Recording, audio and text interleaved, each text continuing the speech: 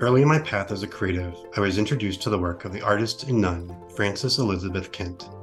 When Kent entered the Immaculate Heart of Mary religious order in 1936, she took the name Sister Mary Querida. The name is Spanish for Little Heart, which is ironic given her outsized love and hope for humanity. Querida went on to become an influential American artist, educator, and advocate for social justice. Through her vibrant and thought-provoking artwork and collective happenings, Sister Querida explored themes of spirituality, love, and social activism.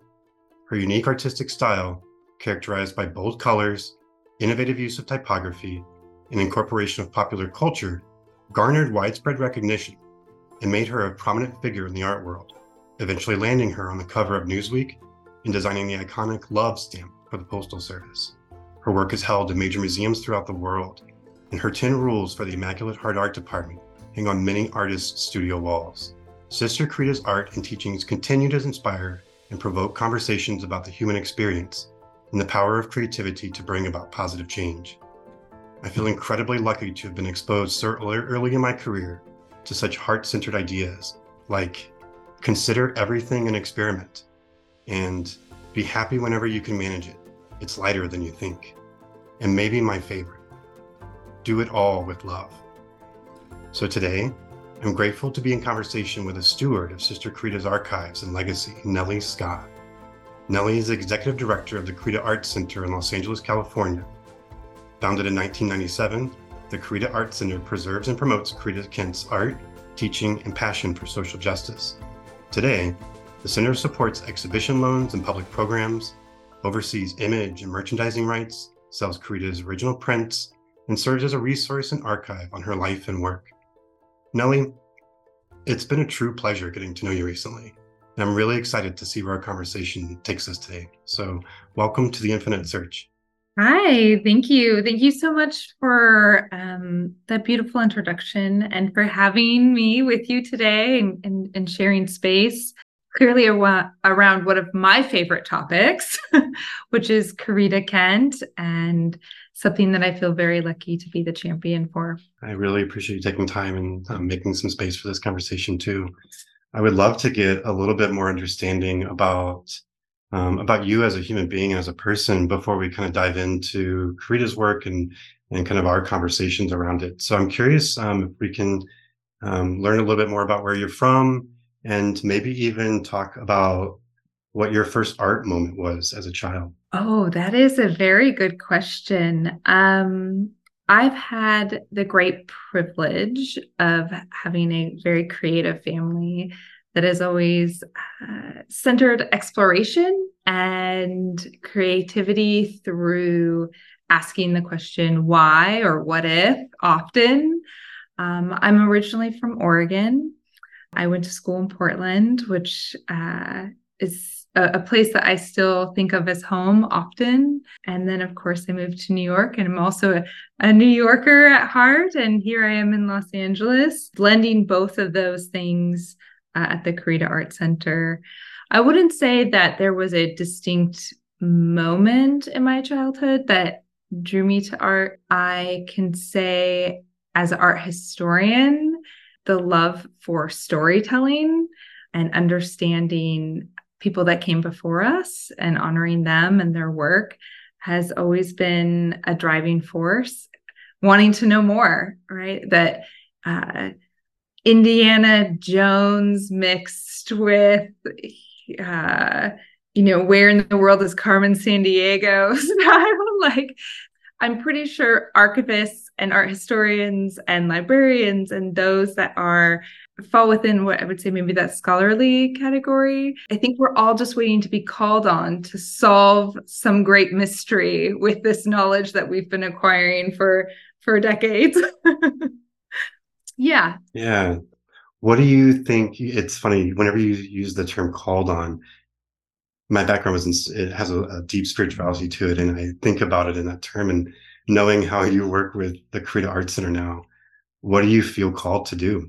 When I took this position 5 years ago, I distinctly remember the interview process and walking into what the current facilities of the Querida Art Center are And in my mind, she's this larger than life figure and somebody who deserves to be a household name for all the right reasons. And I felt a calling to not only, have that happen, make her a household name through our work at the Creative Arts Center, and to share her very openly and honestly, and make her work accessible, but also really the ethos that she shared with us during her lifetime. When I first took the position, I'm a young mother and I have a young daughter, and the news cycle was very piercing to the heart. And this question of what can we do? And I think what Krita does so well is this message of how do you use your time and talents for the greater good? And boy, do we need more of that. Just as much as we needed it 5 years ago, as much as we needed it 50 years ago during her lifetime, we are really going to need it in the coming year. And so that is what I feel like my calling is really just blowing the doors open and allowing people to have a state of discovery in the archives and the collection, and to be inspired by her work. Yeah, it's beautiful. I definitely know a lot of people who are inspired by her work.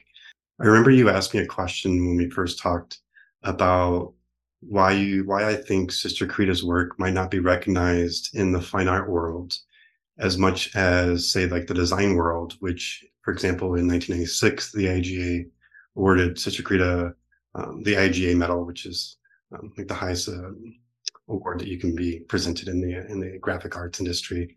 I'm curious to now kind of throw that question back on you, why you think that's the case.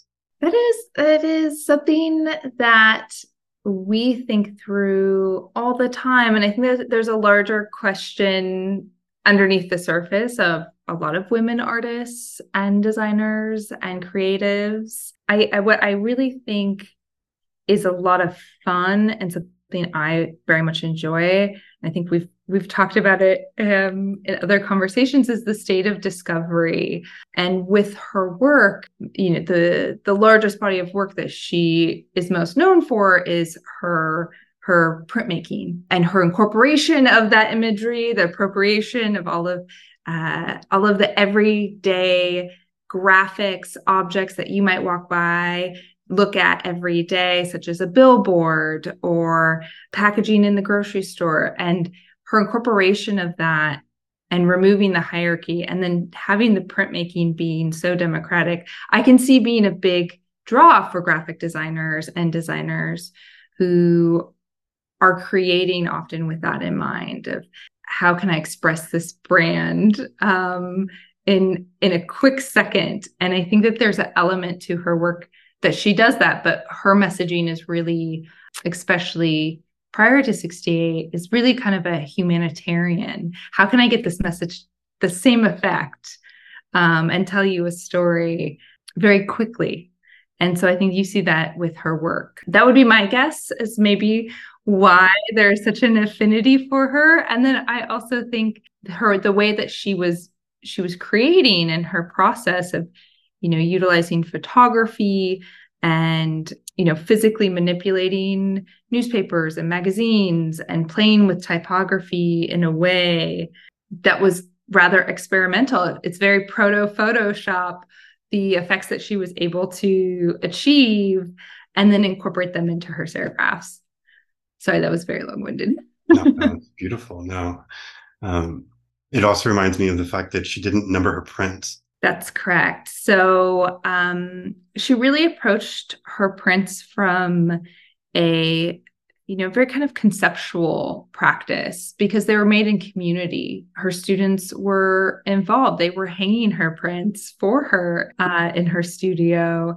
And often the source material that she's incorporating in her serigraphs are, she used a tool called a viewfinder, where she would go out with walks with her students, and this inspiration kind of belonging to us all, but then also the fact that one print is not more valuable than the next, and that same humanitarian undertone of no human is more valuable than the next either. She also, or something worth noting, is her titles are all in lowercase.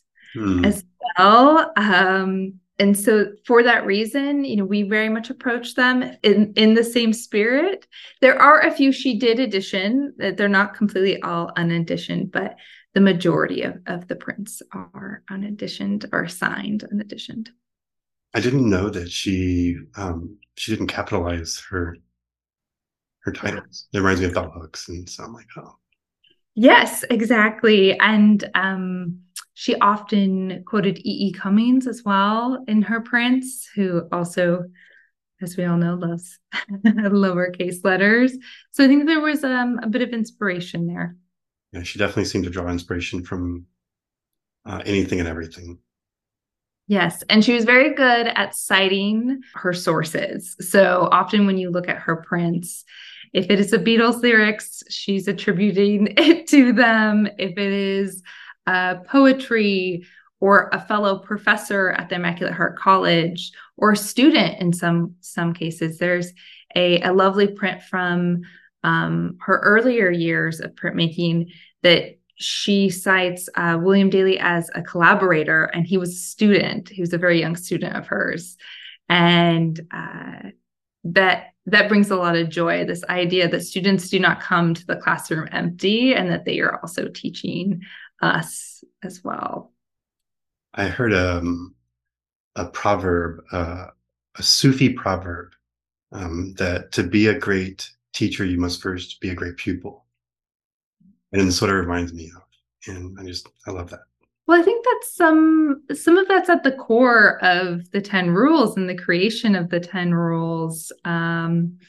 This idea, and there's a short film that captures some of the making of the 10 rules, but this idea that this was made in collaboration with her classroom, asking what makes a good teacher and what makes a good student, and then blurring those lines and curating this list, I think is a practice a lot of educators take away from the 10 rules. Not only do they hang as this great source of inspiration, but also the activity of making the rules with your students. We know lots of educators that's how they start their first day. Yeah. I would even maybe argue it's probably one of her most famous pieces of art. Yes. And I think that we at the center are really excited just to see it out in the world. So we're not necessarily too precious because we feel that, yes, we're the stewards of the 10 rules, but they're this great source of inspiration. They hang on studio walls. They hang in offices. They hang in some government facilities. I've We've found. seen that. Yeah, it's always a happy surprise when you run into the 10 rules. I was really excited and surprised to learn how y'all were collaborating with new artists and designers. So in the hints, there's 10 rules plus the hints. And in the hints, there's this idea that there should always be new rules and there's new rules next. And I would love to learn more about what motivated this book project. I can share the new rules next week is perhaps everyone always has their favorite rule, their rule that they're drawn to. And I'm often drawn to there should be new rules next week. This grand experiment. And while there are rules that are steadfast in our practice and our lives, don't be afraid to offer yourself flexibility, and that there's still room. There's always room for improvement is the way that I take it when I read those. And that in many ways, that just that little line at the very end of the 10 rules is a bit of a passing of the baton to whoever the reader might be of, okay, now go forth and make your own art, make your own practice, live your life. And that's a great source of inspiration for both the New Rules audio project that we collaborated with Dub Lab last fall on, and then the book that was just released in June with Chronicle Books with 20 different artists and writers and collaborators. Some of them are Carita students, some of them are Carita colleagues. It was great to see those stories encapsulated into such a beautiful book. As the Carita Art Center, we often receive love notes is a nice way of putting that. The most generous humans are within our community her students send us stories often. People who were either once sisters with her or colleagues at the college are always very generous with sharing Karita stories. And so having this book as a tool to try to encapsulate some of that, or just to get a little of it pen to paper, was a great treat. Yeah. I'm sure that there's an amazing group of people out there doing a lot of heart-centered work, is how I look at that. That's right. And I think that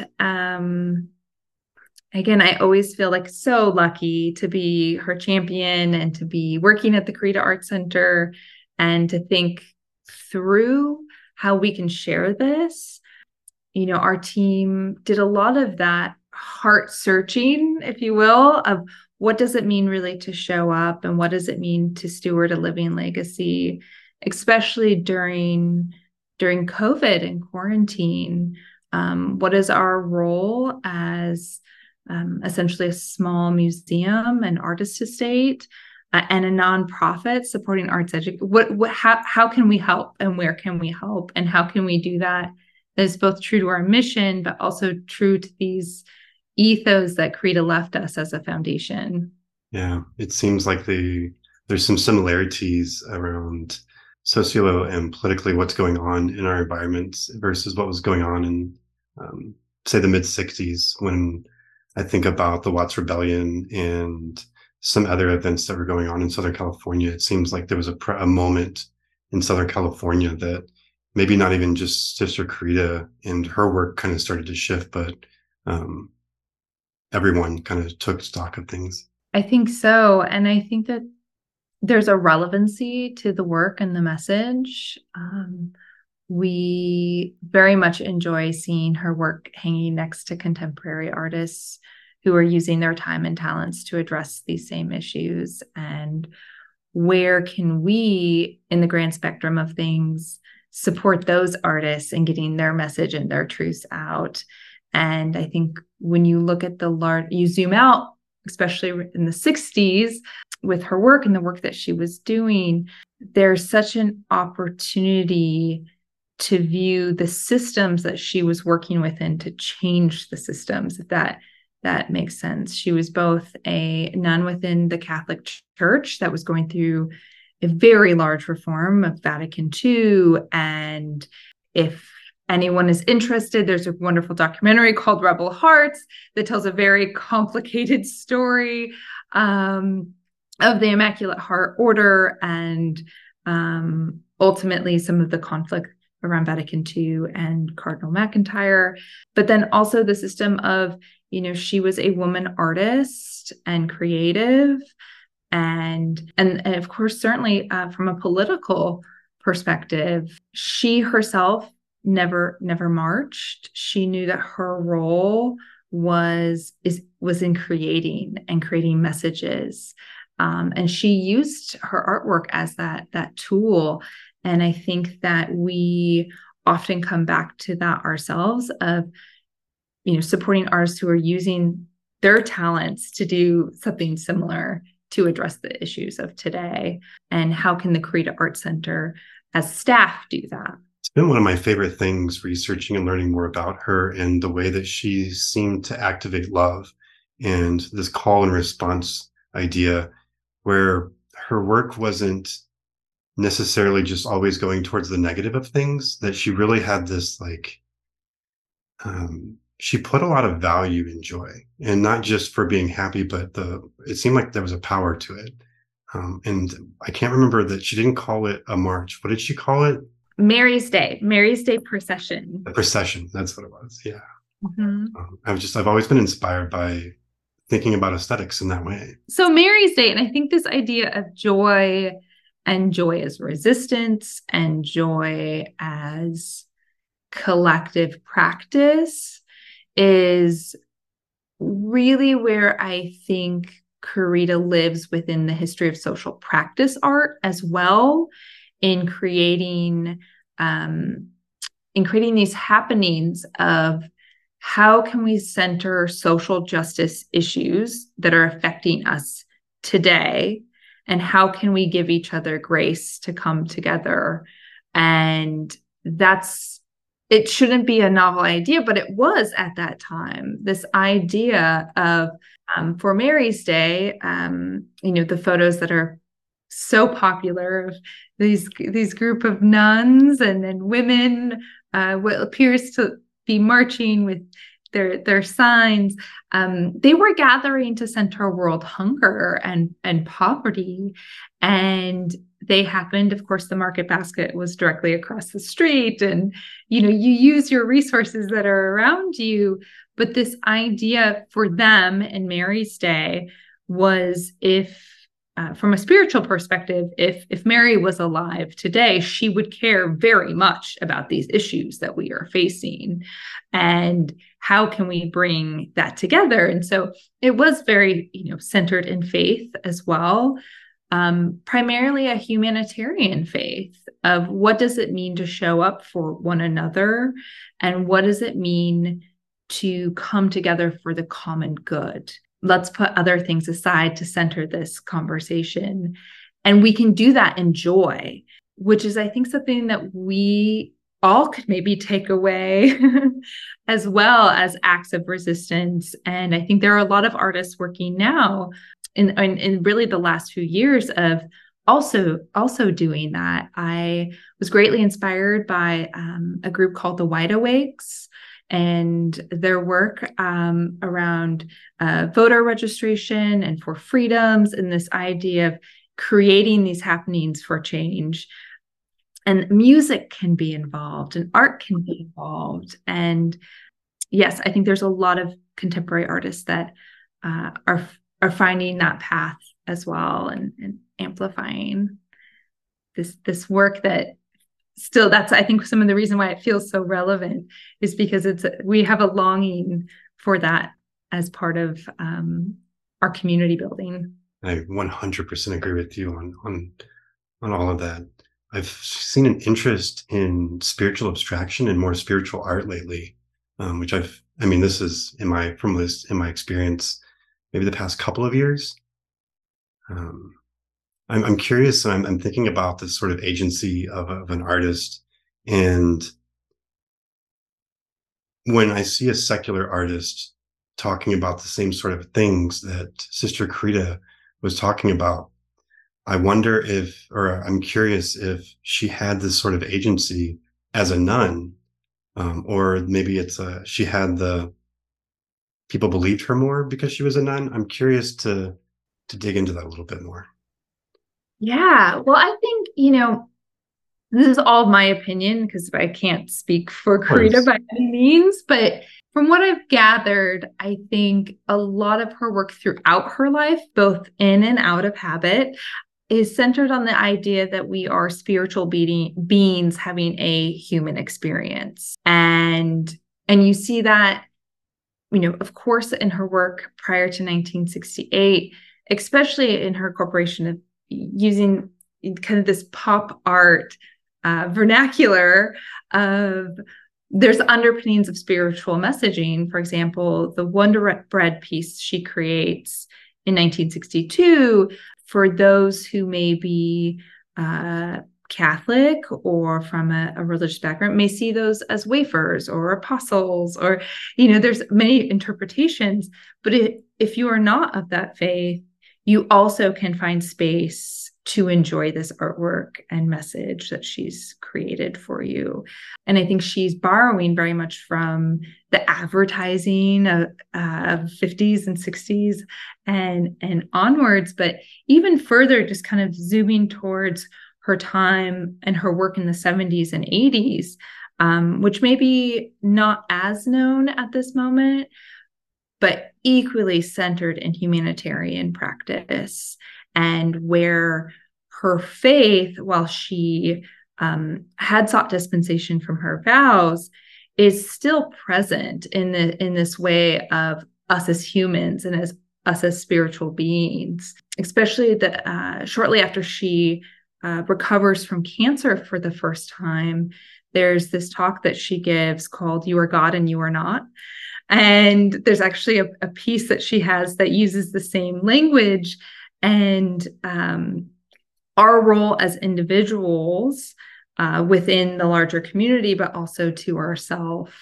And there's a lot of meditative practice in that work. And especially in her later years, she was heavily lent her artwork heavily to anti-nuclear war movements too. And there's this beautiful speech that hangs above my desk that she gives in Cambridge. And I reflect on it often as this idea of what community truly means, and our role as individuals in that community. Profound to me. I will send that to you because it's so delightful and moving, and I do think spiritual. It's been interesting seeing the shift, or just a growing appreciation in pop culture for the spiritual and for a reverence for life, I guess. Right.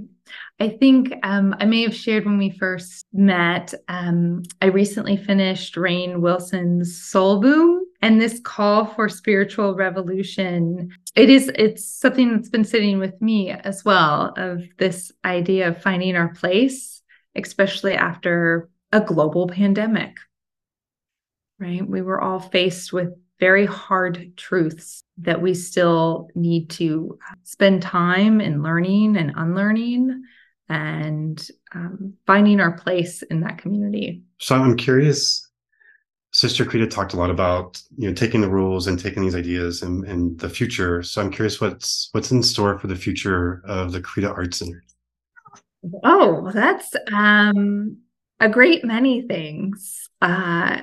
My role as the executive director, often I want to say yes to everything, because there's so many different directions to take a legacy such as Krita's, and we have the good fortune to be able to do that. And so we have a few really great projects that we've been working on, and I would love to bring in my colleague's name into the space, because this is really, we all have our darlings at the Krita Art Center, our projects that we've been championing, and she has done such a beautiful job of championing the digitization of our collection. So Olivia Chaw, who is our senior curator for the past few years, has been working on digitizing nearly 20,000 photographs that we have in the collection that were 35 millimeter slides. And we've been doing a lot of work and thinking through those. And she recently was awarded the Tiger Foundation grant to help think through how we will exhibit those and how we will introduce them. And so kind of a stay tuned there. And then one of my own darlings is really Krita Studio and the historical monument status that we were able to achieve locally here in Los Angeles, and our hope to potentially see it nationally designated. That's certainly a dream of ours. So we're going to keep at it. Of course. No, I can't wait to see that National Register with her name on it. Me likewise. I think not to soapbox too much, but I think the reflection of the monuments and whose history we're remembering, how we're remembering spaces that are not made of marble. How do, spaces where change happens, often these conversations start in people's living rooms, and how are we honoring that essential part of history as well, and these larger social movements. And I think about her studio, and not only the work she was doing there, but also the people that came through that space. And it is an ordinary building. It is something you would walk by every day. And that's some of the magic of it. It is. I think, to your point, the idea that the mundane, or that the everyday life is a piece of art, I think that's really speaking to the heart of what she was about. Right, exactly. And so, yes, many great things at the Krita Art Center, but that's really our two areas of focus at the moment that I can talk about. Of course. What's a question I haven't asked you yet? There's so much history. It's like, instead of 7 degrees of Kevin Bacon, it's 7 degrees of Rita. Like, Yeah, definitely. um, her impact on not only the arts, but design, but social movements. It really is miraculous that we are constantly in a state of discovery. Yeah, and then more people don't know about her yet. It's been one of my biggest things was learning about, to your point, all the different things that she has impacted. One of my greatest joys was seeing Matthew Burgess. He created he's an author, a children's book author, and he created a book called Make Me While Sing. And seeing children's books suddenly enter the space brings me great hope that future generations are going to know about Karita and be inspired by Karita. Again, we're on the have the good fortune of receiving those little love letters in the mail and drawings. I still have, we had a Girl Scout troop actually drew Karita's studio during the campaign to save Karita's studio and sent them to us. And sometimes when you're head down working and you don't know who's watching or who's listening, and that's a great honor. Did you know things like little letters like that were going to start popping up in the mail before you took this position? No, not at all. And we I now new staff, when we do have new staff, I've just kind of prepped them of just wait. We receive such kind words of encouragement. I'm sure a lot of workplaces do not have this. From her students, from Immaculate Heart community members, from different creatives, just, hey, we love what you're doing. Please keep going. And when you have a really rough day in a nonprofit arts organization, pulling out those letters really help ground the work that we're doing in the arts. It has that ripple effect that we may never be able to see ourselves, but it does exist. And I think that is part of her legacy as an educator. We all have an educator who we can think of immediately, where we can kind of feel their hand on our shoulder and guiding us. And she's doing that for us. Mine is Mrs. Graham from third grade. What's yours? Oh, I would say I was greatly inspired by a professor I had very close to the end of my time in Portland. His name's Harold Fletcher, and he started KS MoCA, if you're familiar, or he has a program at KS MoCA and the social practice program there at Portland State. It really changed the lens that I had on community practice and engagement around fine art, but also just in human interaction and valuing one another. What was that lens? Like, how did that shift? What was that shift?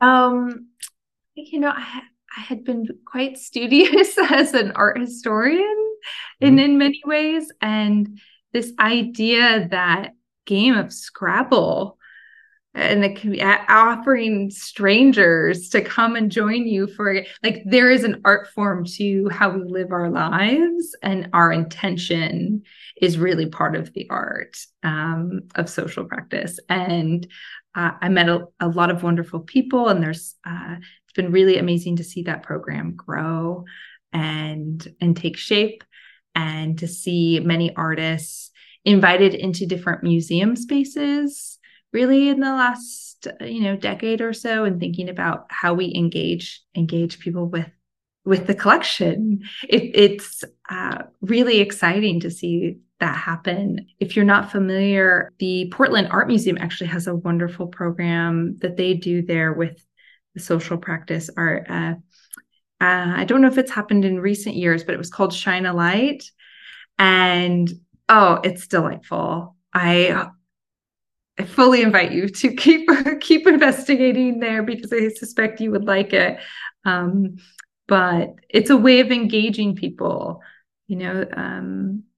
bringing people into museum spaces where it's not a white wall experience. You're not just a viewer. That's correct. And I think, my background, I'm a, first generation college student, and there is these spaces, sometimes you don't feel that they're made for you, or there's an open invitation. And I do hope with Karita Art Center that we are creating something that isn't just a white wall experience. It is a come in, have a cup of tea or coffee, and let's get to know one another. And I think that I look forward to seeing that happen more often within museum spaces. Definitely. Do you see Yeah. a relationship with education with that stuff? Like we were talking about in a things being a little bit more interactive or just not just a white wall viewer sort of idea. I think about Karita and how much her work was about interacting and creating things, co-creation. Yes, exactly. And I think often when I speak of the invitation within museum spaces, it is sometimes in speaking with guests or visitors, there is a hesitation because it feels like a language they don't speak.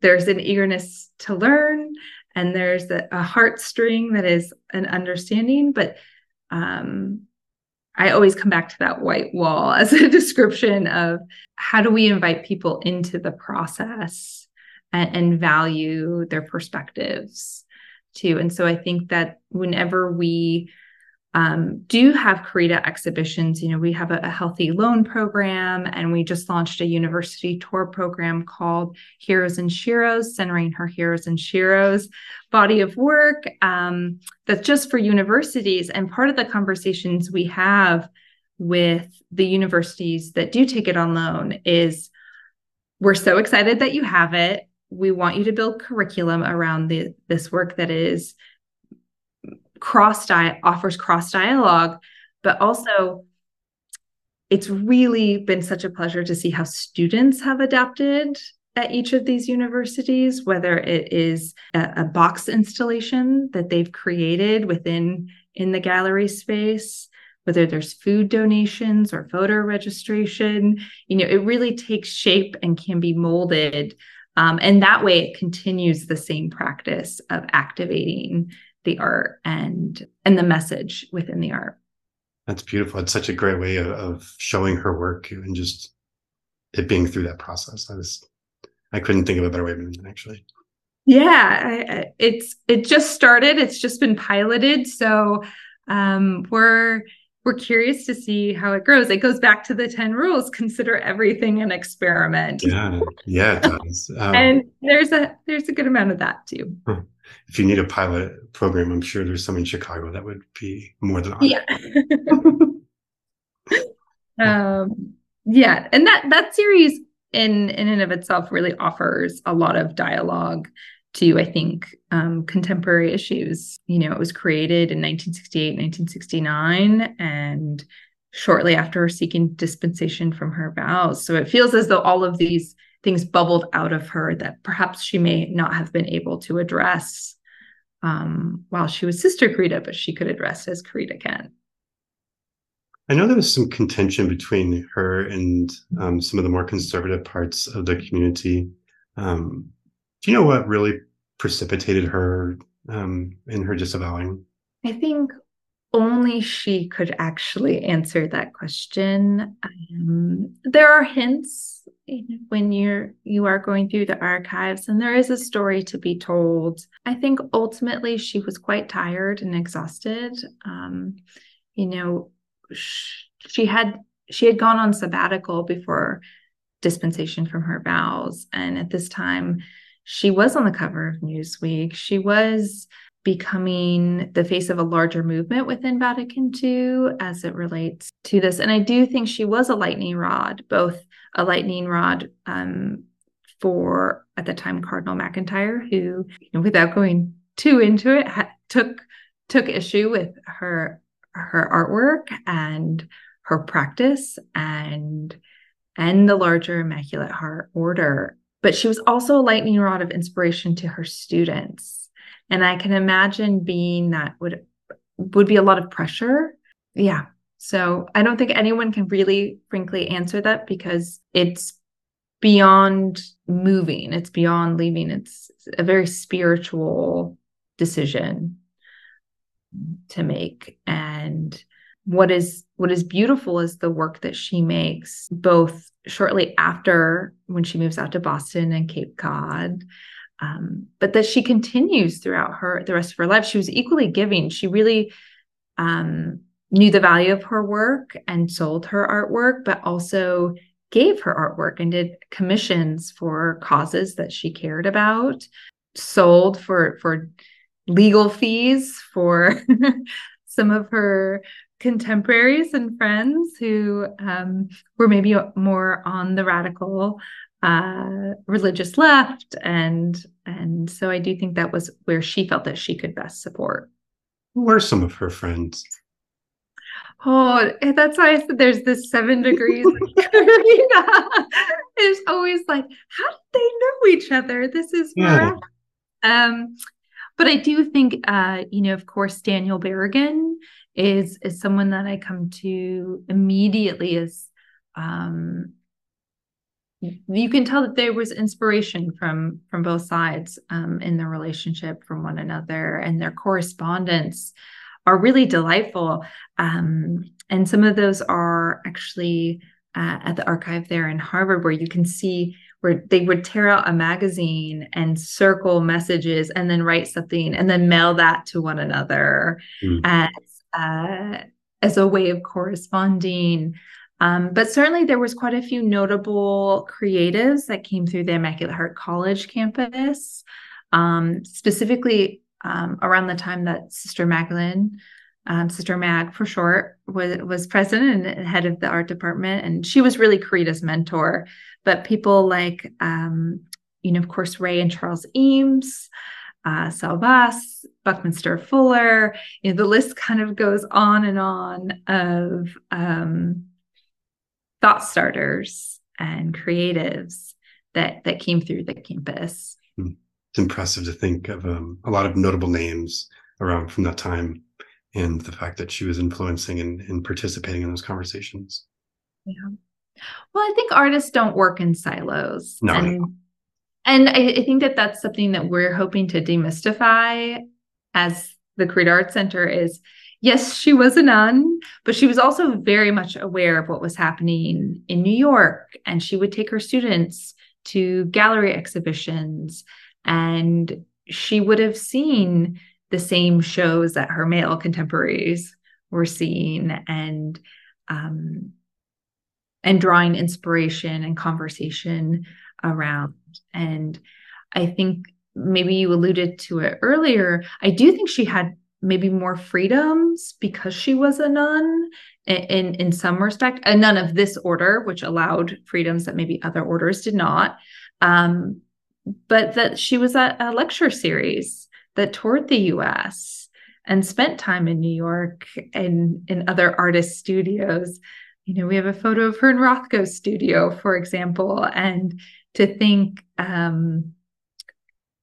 don't know if perhaps all women of that time period would have had that freedom to maybe move about within a system that wasn't built for them. Well, I think that all of this, it's been really fun to sit down and just kind of have conversations around someone who I think is really influential for a lot of people, and to not just dive into the history about what she did or exactly just recall certain pieces of art, but kind of get into the why or the how of things. So I definitely appreciate your time. And yes, yeah, we have a show. Actually, the Heroes and Sheroes are opening at St. Mary's, and it's at the same time. There's actually a show with Lisa Cogden that's also love her. She's such a great illustrator. I love her work. Yeah, she's great. She was part of the book with the rethinking the rules, correct? Yeah, that's correct. Yeah. Mm-hmm. And a Portlander, but I see that. But she's really fantastic, and she has a show concurrent to the Heroes and Sheroes that will be at St. Mary's in the Bay Area. So thank you for inviting. This was really a wonderful chat. Wonderful. It's all I'm looking for. It's all I'm searching for, is to just have a little conversation around how we all make meaning in life. So definitely thank you for your time, and I look forward to it. Yeah, we can't wait to host you. And I'm going to send you that essay, the anti-nuclear essay, because oh, I just know you're going to feel it deep down when you read those words. Oh, that would be wonderful. I would love to. So good. Mm. Well, thank you. And again, we can't wait to host you. Wonderful. Well, I will see you then. Thanks. Thank you. Bye.